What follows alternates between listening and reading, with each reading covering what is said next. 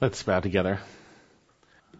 Father, we again come before you, and we are so thankful for your love for us. We are so thankful for your kindness, your mercy, your grace, all manifest in having given your Son for us, having sent him to die for our sins. And we thank you that he loved us so much that he came and willingly paid the penalty for our sins on the cross and died and rose from the dead.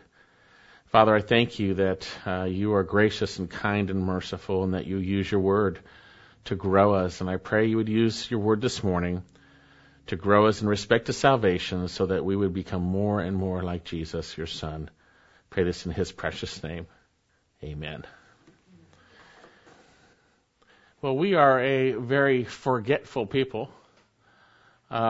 We need to have our little notes on our phones to have lists of things to do. We have to have reminders, whatever it might be. We'll ask people, hey, remind me to do that. Remind me to do that. The reality is we forget things. And not only do we forget the basic things of this life, but we forget the things of the Lord. We can, practically speaking, forget things that we know very well on a practical basis. And so we see in Scripture at times the Lord using his word to specifically remind us. And we're going to see a passage today that we are to be reminded, and we are told that we are to be reminded of some specifics.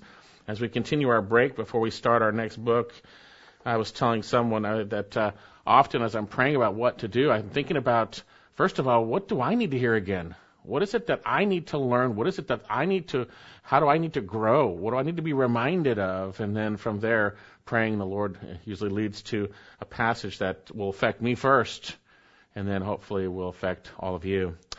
How are we to behave in an ungodly world? How are we to be that? We're in an ungodly world. I don't know if you know that, but we are. There's a lot of sin out there. There's a lot of sinners. There's a lot of unsaved people doing a lot of very evil things out there. How are we to behave? Should we be standing on the street corners yelling, repent? Should we be holding signs like God hates gays or something like that? Or should we be having mass evangelism efforts with music to prime, worldly music, to get everybody to want to hear God's word? Or how should we be interacting with non-believers? Should we be trying to convince these non-believers that creation is true and not evolution? What should we be doing? Should we be isolating ourselves from the wicked? Should we stay away from them? What are we to do? Well, folks, we as believers are tempted maybe to do many of these things. Some of them can be not biblical, and some of them might be. But we can be tempted to do things that are really obscure and maybe not clear, and to the exclusion of the things in Scripture that are very clear. We're going to see in Scripture, God is very clear on how we are to behave in the midst of this ungodly world. And I believe we need to be reminded of it. I do, at least. And so then, turn your Bibles to Titus chapter 3, and we're going to see that we have a gracious reminder of how to behave and why. And we need to be reminded. I do, and I know you do also. Let me show the context of the book of Titus. The Apostle Paul is writing his true child in the faith, Titus, his trusted companion. He has indicated in chapter 1 that he left him behind in Crete, that Mediterranean island, in order to set in order what remains and to appoint elders in every city. He was left behind in this island and was given instruction concerning leadership in the church. He was to appoint elders, not just any man, but those men who met Christ-like qualifications laid out by the Apostle Paul to Titus, godly men who would hold fast the faithful word and be able to exhort in sound doctrine and refute those who contradict. Because there are many rebellious men and empty talkers that must be silenced. And Paul gave a picture of those contradictors who must be silenced. And ultimately, that those contradictors are worthless, disobedient. They're worthless for any good deed, chapter 1. Then he came into chapter 2 and shared how we are to be and why believers. And he gave different areas. Titus was to speak things only fitting for sound doctrine, healthy teaching. And Paul gave Titus the sound doctrine for the church, for older men, for older women, for younger men, for bond slaves, how we are to be in Christ. And then he made it very clear how it is we are to be this way. For the grace of God has appeared, bringing salvation to all men, instructing us to deny ungodliness and worldly desires, and to live righteously and upright in this present age. It's through the salvation we have in Christ, this grace actually working in us now, the grace of Christ, we're able to be different. It's through what Christ has done for us. And then within that, we come to our passage, because at the end of chapter 2, he talked about that we were redeemed, that we would be ultimately purified and zealous for good deeds. Zealous for good deeds. There's a lot of do-gooders out there, but are there those who are truly zealous for good deeds, as God defines it in His Word? So in chapter 3, we come to a point where now, how are these deeds to be manifest in the midst of an ungodly world? In an ungodly world. So with that in mind, let's read together, and I'm going to basically share from verses 1 through 8, even though we're only going to look at 1 through 5, okay? Remind them to be subject to rulers, to authorities, to be obedient, to be ready for every good deed, to malign no one, to be uncontentious, gentle, showing every consideration for all men. For we also once were foolish ourselves, disobedient, deceived, enslaved to various lusts and pleasures, spending our life in malice and envy, hateful, hating one another. But when the kindness of God, our Savior, and His love for mankind appeared, He saved us. And that's where we'll stop today, but I want to keep reading. Not on the basis of deeds which we have done in righteousness, but according to His mercy, by the washing of regeneration and renewing by the Holy Spirit, whom He poured out upon us richly through Jesus Christ, our Savior, that being justified by His grace we might be made heirs according to the hope of eternal life. This is a trustworthy statement. Concerning these things I want you to speak confidently, so that those who have believed in God may be careful to engage in good deeds. These things are good and profitable for men.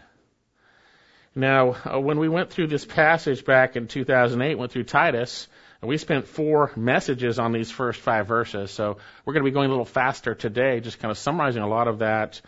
And in this first portion concerning, what we're going to see, there's two spheres in which we are to be manifesting righteous behavior, good deeds. One is within government and towards government. The other one is towards all men. And I'm just going to briefly review that portion on government. You can get our teaching on 1 Peter 2 and teaching on this portion if you want to look at it more in depth, because I go quite a bit in depth on that. But let's take a look here, and we're going to see that we need to let God, through His Word, remind us how to behave. We let Him remind us how to behave. Remember the Lord Jesus said, abide in me and my words in you, right? We need to rest in Jesus, and His Word needs to rest in us. And then we will do what He wants us to do. We will bring forth those deeds that He has ordained from the foundation of the earth. So here, verse 1, remind them to be subject to rulers, to authorities, to be obedient, to be ready for every good deed, to malign no one, to be uncontentious, gentle, showing every consideration for all men. And we have a structure here. Remind them, and it's actually you, singular, you, Titus. You remind them, that's speaking to the believers in Crete, you remind them to do these things, to be subject, to be obedient, to be ready for every good deed, to malign no one, to be uncontentious, to be gentle, showing every consideration for all men. So here again we have 2 spheres. The first sphere speaks about how we are to be in the context of government. What is our behavior to be? So he says, remind them. And implied in the idea of a reminder is that they have already understood and known these truths we are going to see today. And that's implied for us, I believe, too. We know these truths. We understand them. We need to be reminded of them. Again, we are a very forgetful people. So what is our behavior to be like in relationship to government? We have some bad government these days. We got some bad stuff going on, right?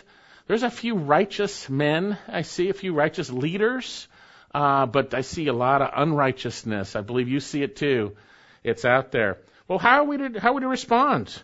Again, I'm not going to go through this like we did in 1 Peter 2 and other places, and Titus actually went through it earlier. But we see that we are to be in subjection to rulers and authority. That's government. Indeed, we see in Scripture that God declares that all authority is ordained by Him, and He uses them as His ministers and servants, Romans 13. Even evil governments and evil men like Pilate and Caesar, John 19. And we see in 1 Peter 2 that He uses our righteous response, righteous response of His people in submission to Him, under unrighteous governments, ungodly governments, to cause slandering unbelievers to eventually give Him glory as they are saved. He's using our response in the midst to wickedness to bring about opportunities for the gospel that people might be saved. But you say, well, how do we change these wicked governments apart from taking action? We need to take action, righteous action. Well, sometimes we miss the point. Just like with Christ, He submitted Himself to the Father. He didn't revile in return. He kept entrusting Himself to the one who judges righteously. And He suffered and died for our sins doing the Father's will. So again, we need to trust the Lord and understand that our suffering will bring about redemptive opportunities as we trust Christ. But how can we change? Well, we need to submit and obey, and we need to honor our leaders, by the way. So we need to speak badly of them. We can speak truthfully, but we need to be careful we are not dishonoring. That's something we can fall into very easily, right? So how do we change them? How do we change government when it's so terrible? How does it change? Well, 1 Timothy 2 is the very clear passage that tells us how we're to change things. Obviously, it's in the context of prayer. 1 Timothy 2. First of all, then, I urge that entreaties and prayers and petitions and thanksgiving be made on behalf of all men. 1 Timothy 2. For kings and all who are in authority. That would be bad kings at that time, by the way. For all in authority. In order that we may lead a tranquil and quiet life in all godliness and dignity. This is good and acceptable in the sight of God our Savior, who desires all men to be saved and come to the knowledge of the truth. For there is one God and one mediator between God and man, the man Christ Jesus, who gave Himself as a ransom for all, the testimony born at the proper time. We are living in the time of salvation. We are not living in the time of judgment. God will judge, but He is saving people. He is not forgetful about His judgment, but He is patient that none would perish, right? He wants them to be saved. And so we need to be praying for our ungodly leaders to be saved. We need to be praying for our leaders diligently. And it doesn't mean that we can't speak the truth in love. It doesn't mean that we don't use the means in which God has given us a privilege and a right as citizens to vote, whatever it might be. It doesn't mean we don't use that as good stewards. But primarily, it is through God acting and answering our prayers that people's hearts are changed and that we can live a peaceful and quiet life. So then, how are we to live in the midst of an ungodly world led by ungodly governments? We should already know this truth. We're to be reminded of it. We're to continually submit, obey, honor, and pray, and that's it. And so now, with the rest of this passage, where I'd like to spend the rest of our time, where it talks about how we are to treat all men, and that all men, as we'll see, is speaking of unbelievers. How much more believers, obviously, but unbelievers, right? So all these things are going to be related to unbelievers, but how much more should I be treating my wife, or you treating your husband, whatever it might be, or each one of us together? How much more should that be in the context of love for one another? Remind them to be subject to rulers, to authorities, to be obedient, to be ready for every good deed, to malign no one, to be uncontentious, gentle, showing every consideration for all men. I go, uh-oh, right? I read that and I go, ooh, sometimes I've been a little contentious politically maybe or something, or whatever it might be. You know, kind of thinking that way. Maybe I've said things that aren't right about somebody. Ooh, right? We need to be reminded. We need to be reminded. He says we're reminded how we are to behave towards all men. All men. Now, as I've alluded to already, I believe he's speaking of the unbelieving world here in this sphere of all men. Because he says in verse 3, after sharing this, for we also once were foolish ourselves.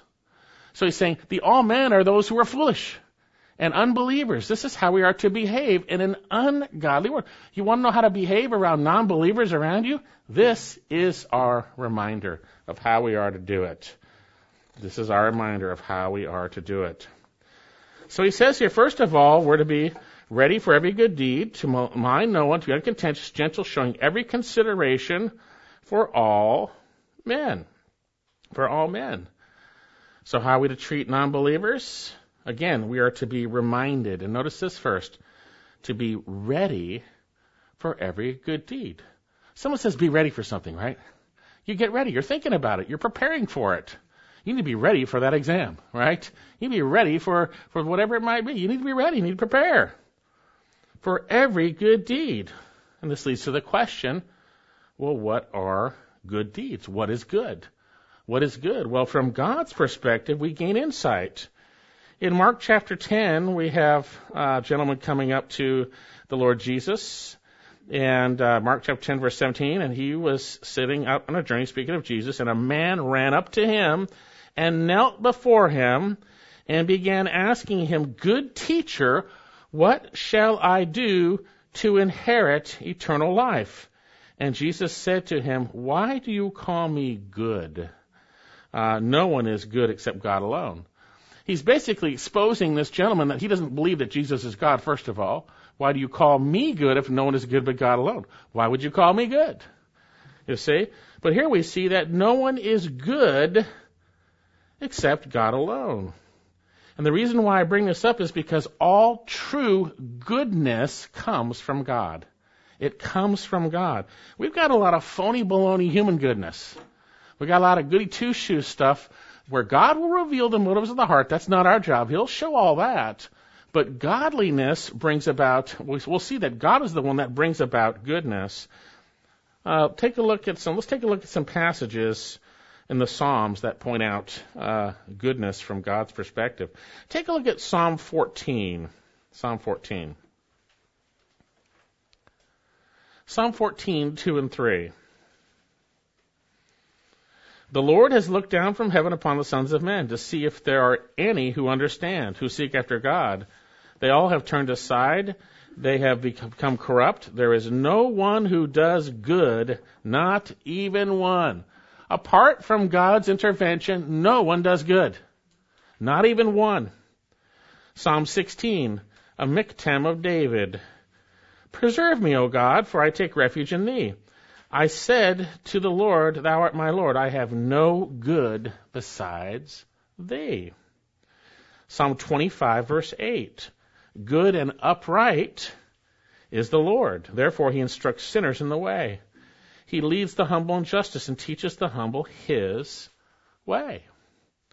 Psalm 34, verse 8. Oh, taste and see, David writes, that the Lord is good. Taste and see, the Lord is good. How blessed is the man who takes refuge in him. It's emphatic. Psalm 86, verse 4. Make glad the soul of thy servant, for to thee, O Lord, I lift up my soul.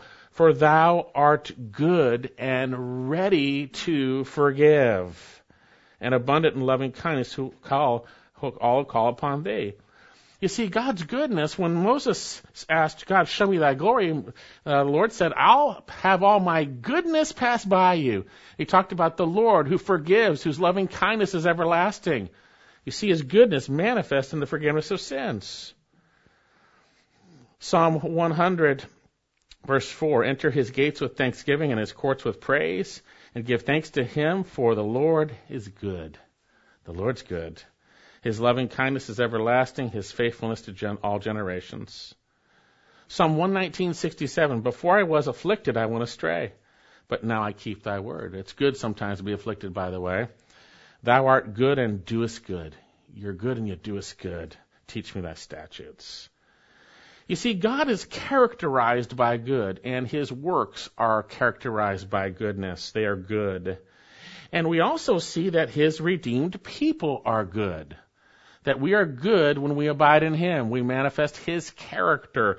We can only bring about good deeds when we are abiding in a good God, and he is functioning through us. We know that apart from the Lord, we can do nothing. We can do nothing.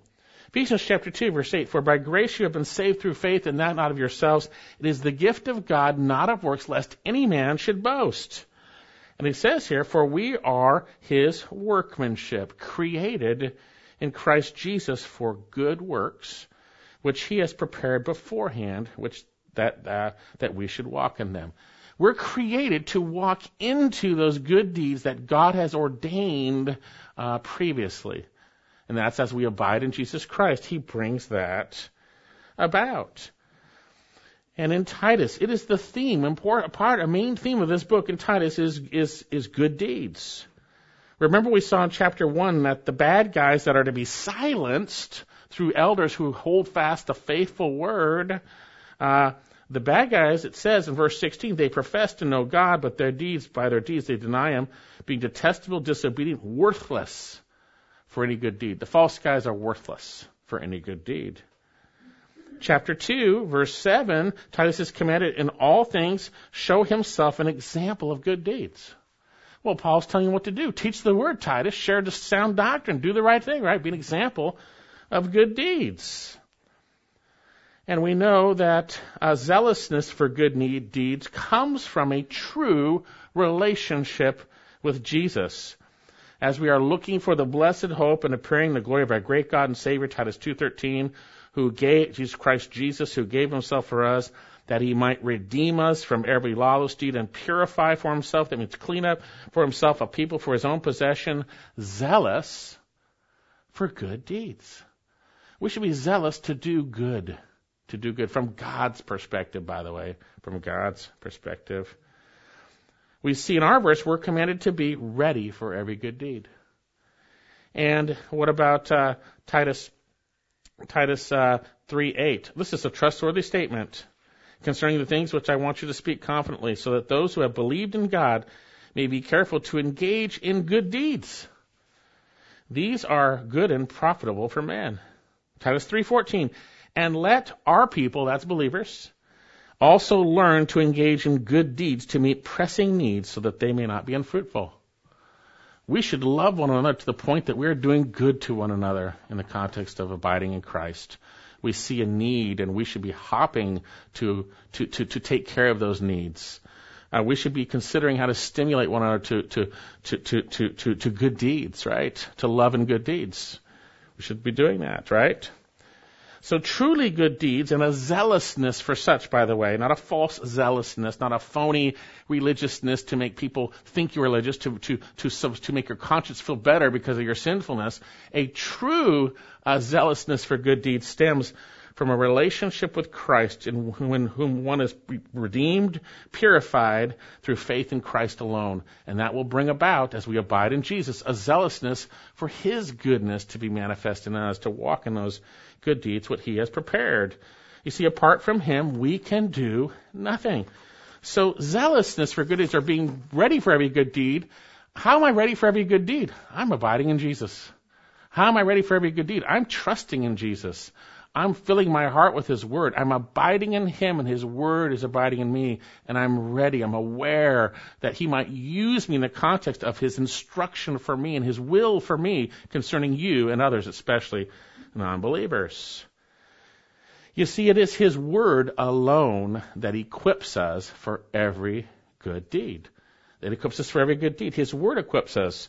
2 Timothy 3:16, all scripture, that's written word, is inspired or God-breathed and is profitable for teaching, for reproof, for correction, for training in righteousness, that the man of God may be adequate, equipped for every good work. The term equipped spoke of fully outfitting a rescue boat. It had everything it needed to do the job. Fully equipped. God gives us everything we need for every good work through his word. You see, so if you want to know about good deeds and good works, it comes through his word working out in us. That's where you're going to have good deeds. That's where you're going to see it. So remind them, back in our passage, to be subject to authorities, rulers to authorities, to be obedient, to be ready for every good deed. The term ready means being prepared. So if I need to be ready for every good deed, I need the Word working in my heart in advance. I need to be walking with Jesus, right? Right? If I'm in the flesh, I'm not ready for any good deed. I'm ready for sin, right? I'm already sinning, right? So then, ready for every good deed, prepared for every good deed. And this is the way we ought to be thinking when we are around everyone. You know, it's interesting. I talk about the culture here in this area where we moved to. There's a Christian culture here, and there's a lot of believers. And I notice how kind people are here. Well, that stems from God working in their hearts. That's the way we should be, right? Now, we should be that way no matter what area we live in, right? We should be ready for every good deed. We should be kind-hearted, as we're going to see. We should have a different demeanor towards people. But that doesn't happen unless we're ready and we're abiding in the Lord Jesus Christ. We need to abide in Him. Okay, so notice here, we're to be ready for every good deed. But notice, we're to be reminded to do something else. Now, here we have the don't do's, okay? Be ready for this. Now, here's what we shouldn't do. He says here, to malign, verse 2, no one. We're to remind people, remind each other, the Lord, Titus was to remind them, and we're to be reminded here, to malign no one. The term malign comes from the Greek word blasphemo. It speaks of speaking injuriously. Speaking injuriously.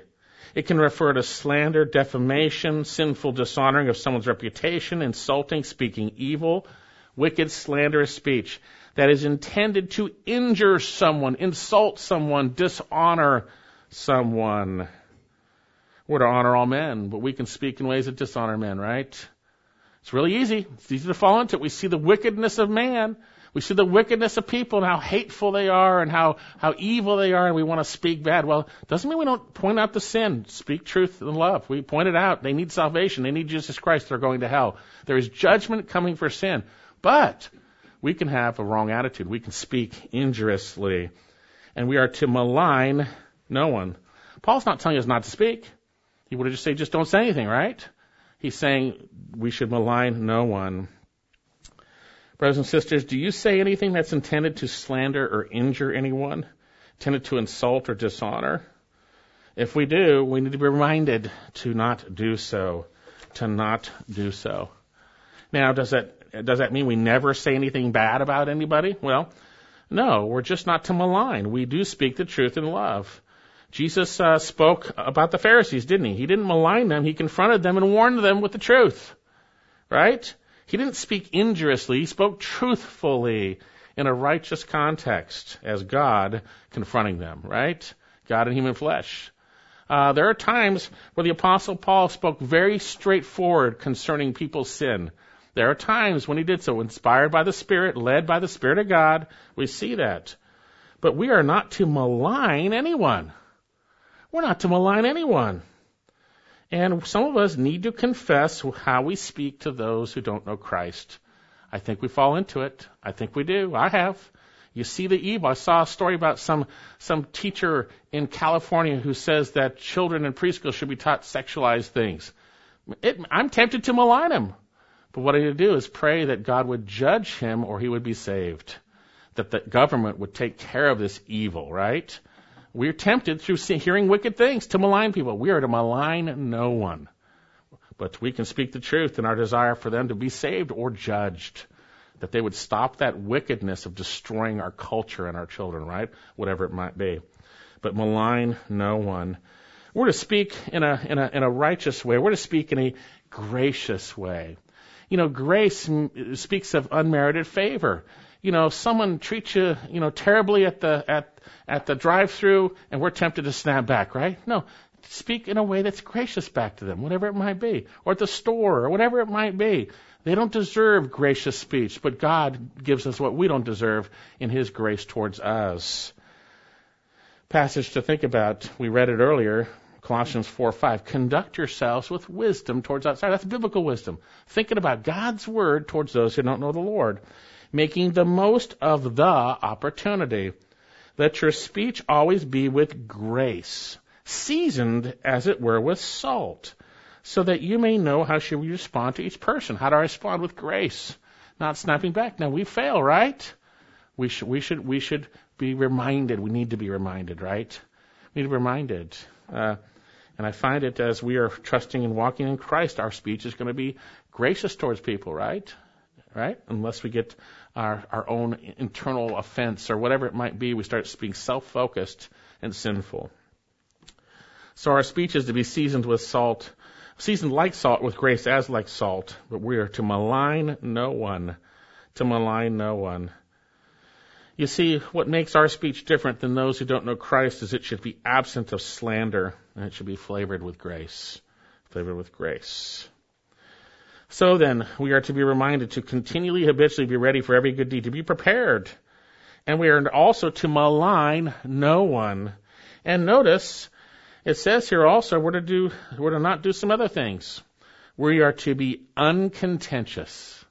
Look at our passage, verse 2, to malign no one, to be uncontentious. Now, how much more with us, each other as believers, right? But certainly this is towards non-believers. To malign no one, to be uncontentious. And then notice he says to be gentle. Literally in the Greek, it's to be gentle there. It says gentle. You could put in to be there. It literally says that. And then we have a clause that encompasses these three, to be malign no one, to be uncontentious, to gentle, showing every consideration for all men. It kind of envelops those commands, okay? And we'll look at that in a minute. So here we're reminded of two things, to be uncontentious and gentle, and showing every consideration for all men in that context. Now the term uncontentious comes from the Greek word machos. The negates it. Millennials, they don't believe in a millennium, right? Well, there is a millennium, by the way. Newsflash, God's word says so. But machos, it means a negation of the term mache, which spoke of a physical fight, a contest with weapons. It speaks of strife and disputes and quarrels. We're not to be in people's faces. And as men, we can be tough guys, right? Someone cuts us off and we're like, that's the wrong thing. We're not to be that way. We're not to be that way. We're to be uncontentious. And I need to be reminded of that, and you need to be reminded of that. We need to be reminded of that. We are to be avoiding, to not be in strife and quarrels. We're not to be quarrelsome. We're not to be contentious. Think about James chapter 4. James says very clearly, what's the source of your quarrels? Hey, you want to know why you're quarreling? What is the source of your quarrels and matches, your conflicts among you? What's the source? Is not the source your pleasures or your desires or your will, you could say, that wage war in your members? You lust, or that's a negative sense, you desire negatively, and you do not have, so you commit murder. You're envious and cannot obtain, so you fight, and that's our word, and quarrel. And you do not have because you do not ask. He says later on, you don't have because you ask with the wrong motives. It's to spend it on your own desires. We are not to be contentious. We are not to be contentious with the world. Don't contend with the world. Don't do so.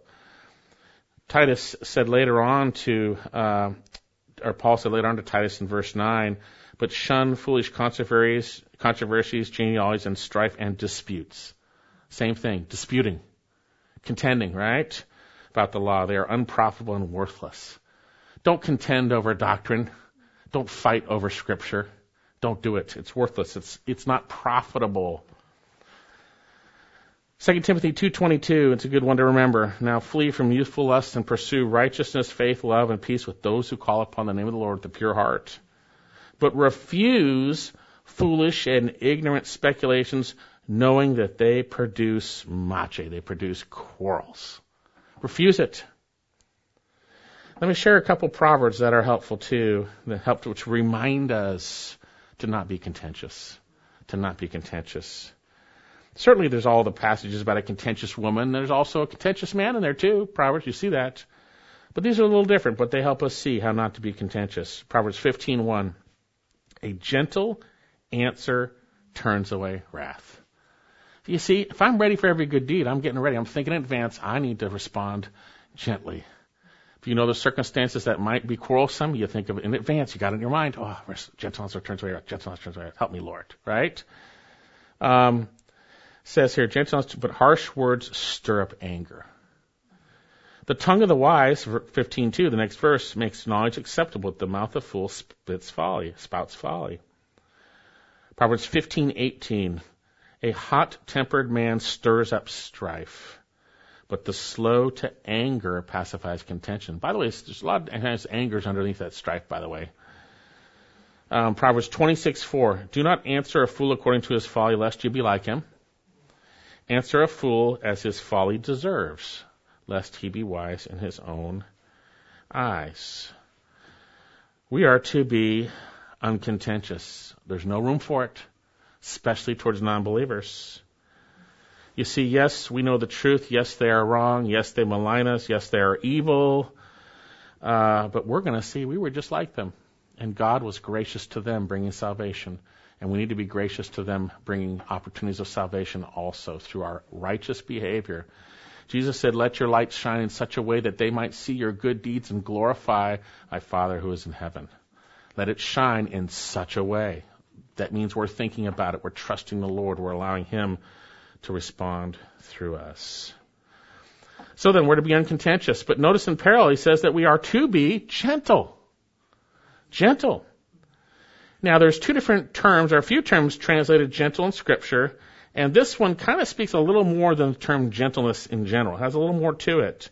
It really speaks of a gentle yielding, a forbearing involved in that gentleness. Not only you're gentle, but you're kind of giving up your rights in that. You're yielding. You're yielding.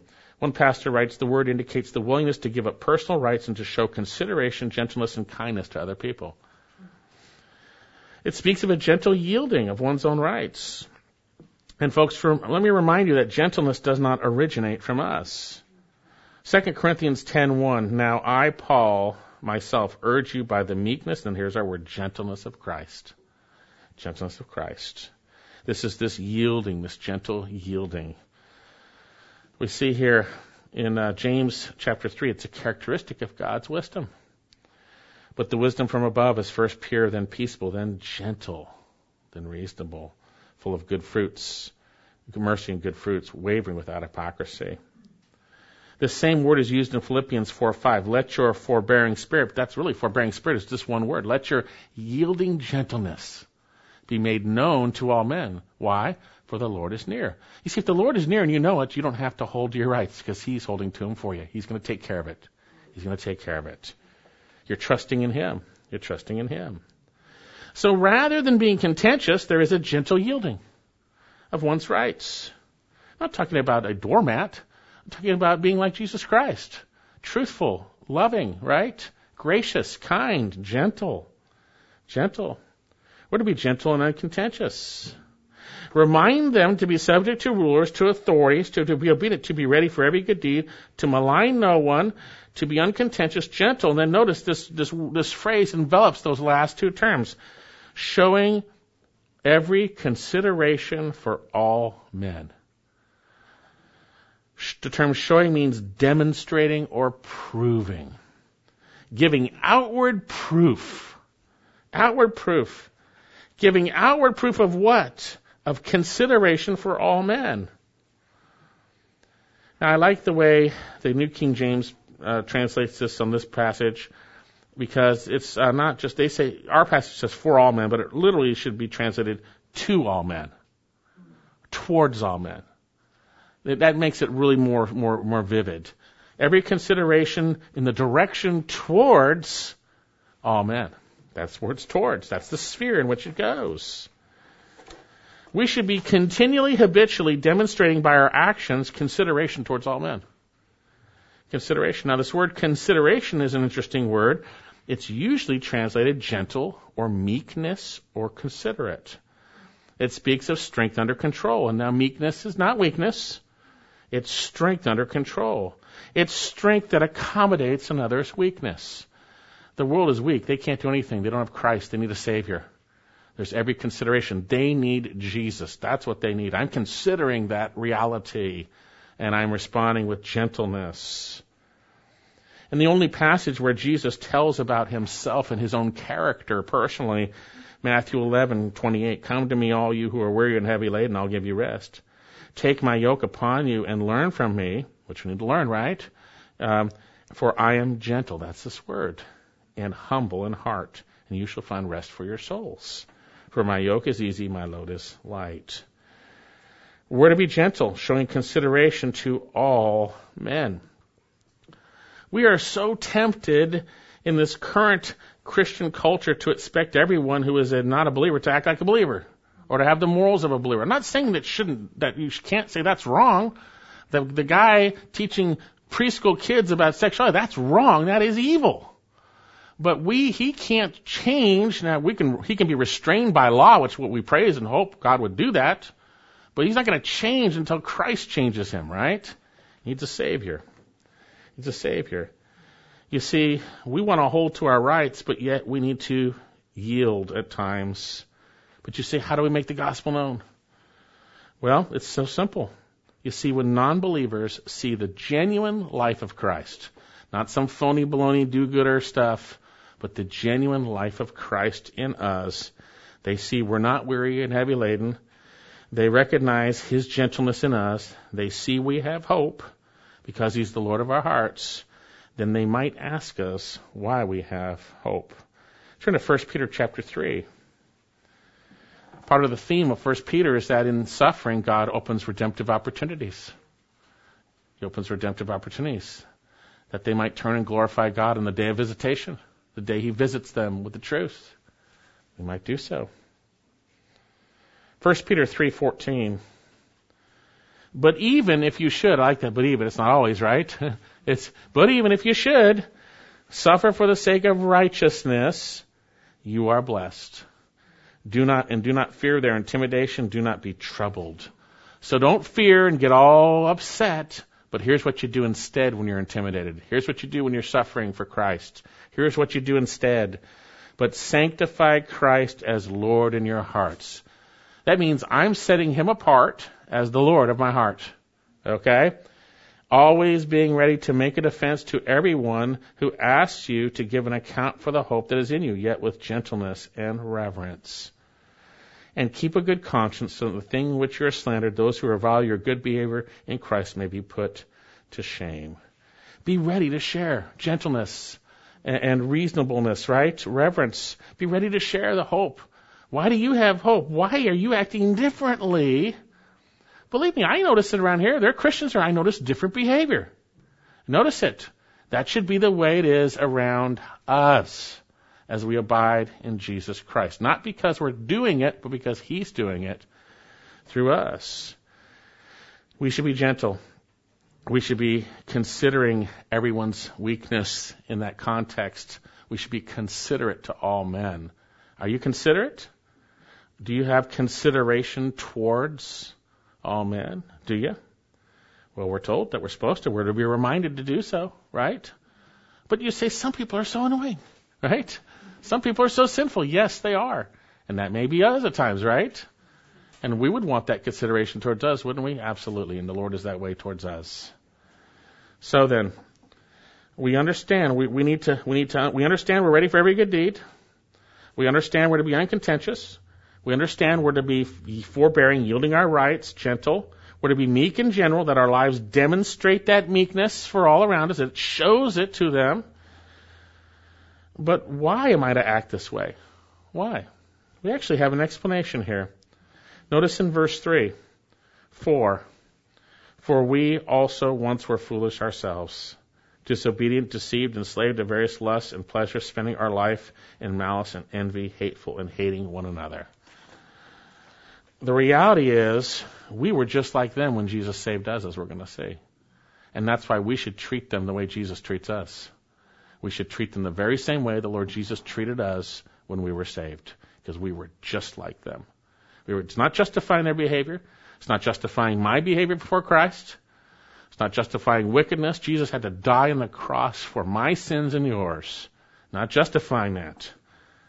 But here's why, and here's what should motivate us to see things differently in relationship to those who are so evil and so hateful and so malicious and whatever it might be. This is where we should see them differently.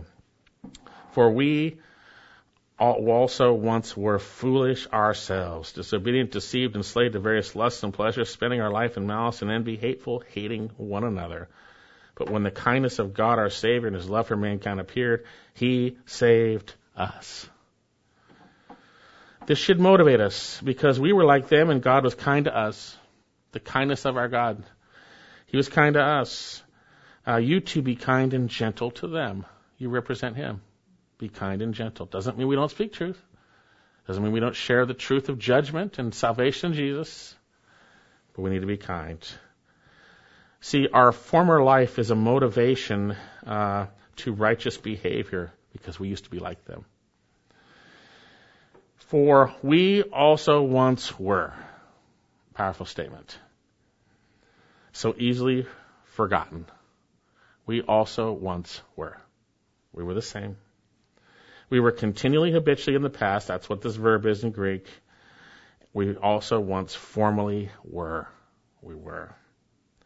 You see, this levels the playing field. It links every believer to what they were before Christ. And I need to share that God shares this reminder of our former life apart from Christ and contrasts it with our salvation to motivate us to treat people differently. So let's take a look. There's 4 things. He's going to give us a description of what every one of us was like.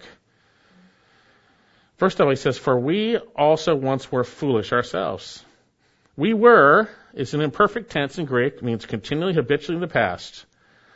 Our identity was based on our actions. Before we were continually, habitually foolish ourselves. We were fools. The term foolish here speaks of lacking understanding. We were without wisdom. You see, this is the way we used to be. We were ignorant. We were ignorant fools who were hardened in our sin. We were ignorant. Don't pat yourself on the back and think you became knowledgeable enough to come to Christ. Some people read those books and, there's a gospel in there, so praise the Lord, but that I did this investigation, I did this and this, and I finally figured out that I need Jesus. No, God finally convicted you. You finally got convicted of your sin, and you turned to Jesus. Praise the Lord for that. We were fools. We were fools. Is this not what the Apostle Paul does when he shares in Ephesians chapter 4 to motivate us towards right behavior because of the way we used to be and shouldn't be? Turn to Ephesians chapter 4, verse 17. It's good to remember the way we were so we don't be like that and to motivate us to actually be like Christ. Ephesians 4:17, this I say, therefore, and affirm together with the Lord that you walk no longer like the Gentiles walk. Don't walk that way. And here is this foolishness manifest in what we see here. In the futility of their mind, being darkened in their understanding, excluded from the life of God because of the ignorance that is in them, because of the hardness of their heart. But you didn't learn Christ that way, right? Don't walk that way. Don't walk that way. You see, if you haven't repented of your sins and trusted in Jesus Christ, you are by definition foolish. You are ignorant to the truth. You are foolish. We all were once foolish. And apart from God's grace, love, and mercy convicting our heart of sin by His Spirit through the gospel, we were foolish. We didn't get it. We didn't get it. Non-believers don't understand. They're foolish. Don't contend with them. Be forbearing. Let your gentleness be demonstrated towards them. Why? Because you used to be just like them, and God saved you. We were all without understanding before Christ, and this is where we should not try to talk people into the kingdom through apologetics or whatever it might be. It falls so short. They need to hear the gospel. Now, there might be a conversation along that line that leads to the gospel. That's fine. But we can't use a system to talk someone into believing the truth. They need to hear the gospel. They need to hear the gospel and it's the power of God unto salvation. Not that evolution is not true. It isn't. But that's not what's going to win them or convince them. They're foolish. They're darkened in their understanding. And notice, not only were they fools, we were also fools. Or are they foolish? We're foolish. Notice, he says disobedient. Disobedient. That really speaks for itself, right? We were rebels also. We didn't obey. We were rebels. We didn't obey. We were continually, habitually disobedient. We were. When you contend, brother and sister, with a non-believer, expecting them to obey, expecting them to be wise and knowledgeable towards God. Don't do so. Forbear, be gentle, because we were once like them. I'm not saying that we don't call sin sin and we don't share the gospel. I'm not saying that. They need to know there are consequences for their behavior that they are stuck in, that they can't get out of. But there's a God who will deliver them if they'll repent and believe in Him. But we were just like them, so don't contend. We were just like them, don't malign. We were just like them, show consideration, be gentle. Right? So we were foolish and disobedient, but also, notice, we were passively led astray. He says here we were led astray. The term deceived is what we have in our passage. We were also once foolish ourselves, disobedient, deceived. The term comes from the Greek word planao. It speaks of wandering or straying. All of us, like sheep, have gone astray. We all strayed. We were led astray, passively in a sense. We were continually, habitually led astray.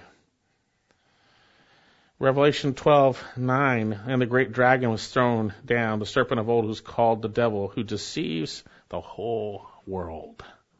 We were deceived. We were deceived, you see, and possibly even deceived by the devil's servants, false teachers. Paul says to Timothy, evil men and impostors will proceed from bad to worse, deceiving and being deceived. The Apostle John makes it clear that many deceivers have gone into the world, 2 John 7. Indeed, elders are to hold fast the faithful word, Titus 1, because there are many rebellious, empty talkers and deceivers. What about Romans chapter 16? That's directed to believers. You turn to Romans 16. Now I urge you, brethren, Romans 16:17, keep your eye on those who cause dissensions and hindrances contrary to the teaching which you have learned, and turn away from them. For such men are slaves, not of our Lord Christ, but of their own appetites, and by their smooth and flattering speech they deceive the hearts of the unsuspecting. We shouldn't be unsuspecting. We should know they're out there as believers, right? But before we were saved, we were continually led astray. We were continually led astray. We were in a continual, habitual state of being deceived before we came to Christ. James 1:26, if anyone thinks himself to be religious, yet does not bridle his tongue, he deceives his own heart, and this man's religion is worthless. We were deceived to believe that we could live without consequences. Galatians 6:7, do not be deceived, God is not mocked. Whatever a man sows, this he shall also reap. We were deceived to think that we wouldn't be judged when we died. As much as it is appointed to man once to die, and then comes the judgment. 1 Corinthians 3:18, let no man deceive himself. If anyone thinks he is wise and sage, let him become foolish, that he may become wise. Do not be deceived. Let no one deceive you, right? Believers, we shouldn't, but we were fully deceived beforehand. So what's the point? Remember, before Christ, we were continually, habitually led astray and deceived. So why do we contend with the deceived? Why do we contend with them? Why do we malign them? Why do we speak hard words towards them when we used to be deceived also? We need to be kind and gentle, speaking the truth in love, sharing the gospel when God opens the doors. You see, that's the way we used to be, and Christ saved us when we were like that. Now notice what we do to be reminded of how we treat unbelievers, how we're to treat them, or why we're to treat them this way. For we were once foolish, back in our passage, ourselves, disobedient, deceived, enslaved to various lusts and pleasures. This is the way we were. Now, the term enslaved almost sounds passive, like someone grabbed us and put us in chains, right? I like the New King James translation here better. It says serving various lusts and pleasures. It's active in the Greek. We actively served our lusts and desires. That's who our master was. We actively did it. And because we did that, and that's the way we were, and Jesus saved us, being so kind to us in salvation, we're to be kind to them. We're to be kind to them. Because we were serving our lusts and pleasures. Lust speaks of our will. Pleasure speaks of gratification or pleasure. You see, if you don't know Christ, you actively serve your desires. You're a slave in that sense to that. Before Christ, we did our will continually, habitually, rather than God's will. Before Christ, we continually, habitually sought to seek and please self rather than God. That's what we did. It's pretty simple. We continually, habitually, actively served as slaves of our desires and pleasures before Christ. Now, not only did we do this, and some people might say, well, I wasn't like this, but it says we were. Paul actually includes himself, by the way.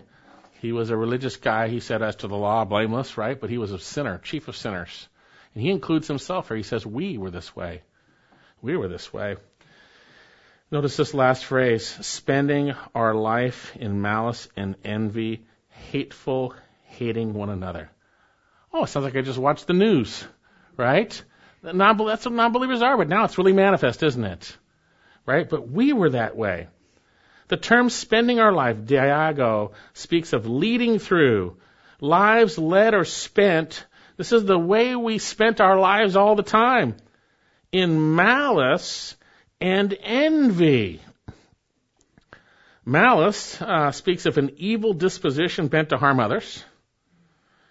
You know, we all understand that. When we don't get our way, we feel internally that desire to hurt someone. We don't get our way, in a sense. You know, there's a sinful malice in our hearts before we came to Christ. Little malice, big malice. This is the way we used to spend our lives. That's what God says. If you think you were really clean before you came to Christ, you are not seeing yourself rightly. Says differently.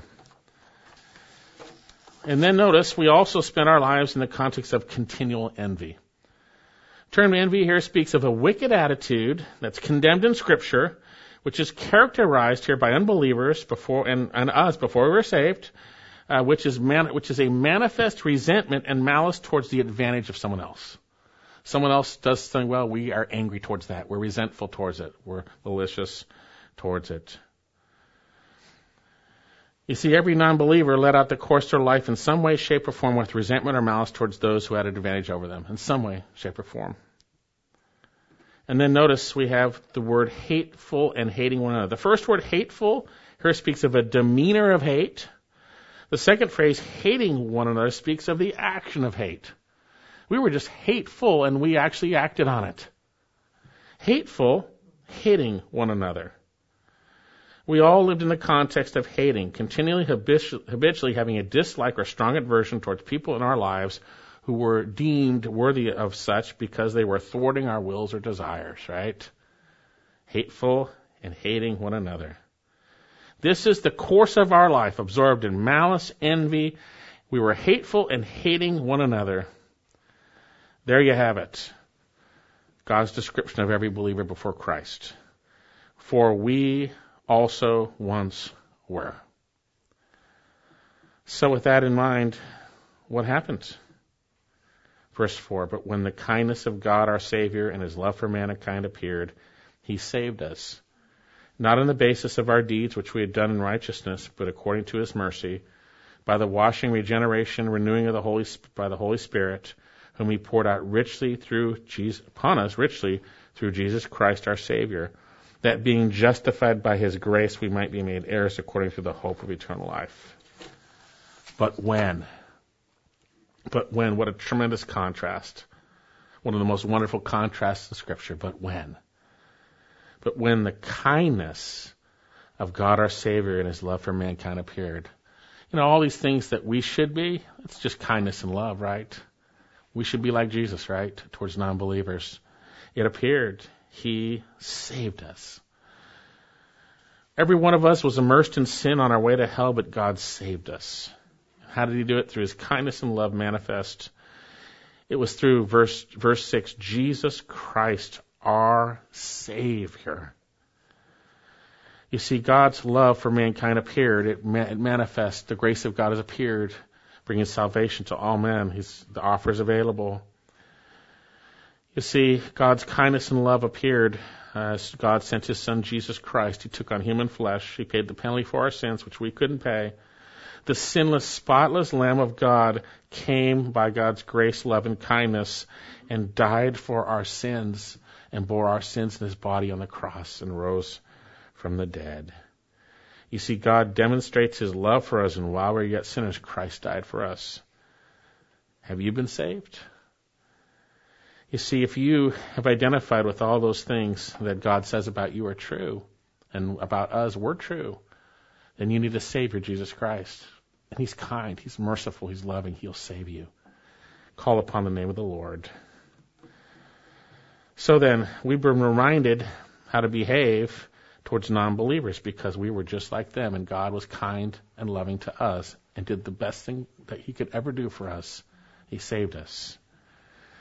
So how are we to treat unbelievers? How are we to behave in their midst? How are we to treat disobedient, deceived, foolish, hateful, malicious, slanderous men and women? Well, we want to contend in our flesh. We want to speak evil. We want to not do good. But we are to be, as we see, reminded to be ready for every good deed, to malign no one, to be uncontentious, gentle, showing every consideration for all men, because we were just like them, but God saved us. Let's pray. Father, thank you for your word, and thank you for this reminder. And I pray first of all for anyone who is still in their sins. Lord, you are a kind and loving and merciful God. I pray that they would be convicted of their sin and they would turn to your Son Jesus. Lord Jesus, save me. I believe you died for my sins and rose from the dead. Save me, Lord Jesus. And Father, for those of us who have been graciously, mercifully saved by your Son Jesus Christ through his work on the cross, through believing in him, Father, may we be reminded how we are to behave amidst this ungodly world, because you saved us when we were just like them. Lord, thank you for your word, and we pray this in Jesus' name. Amen.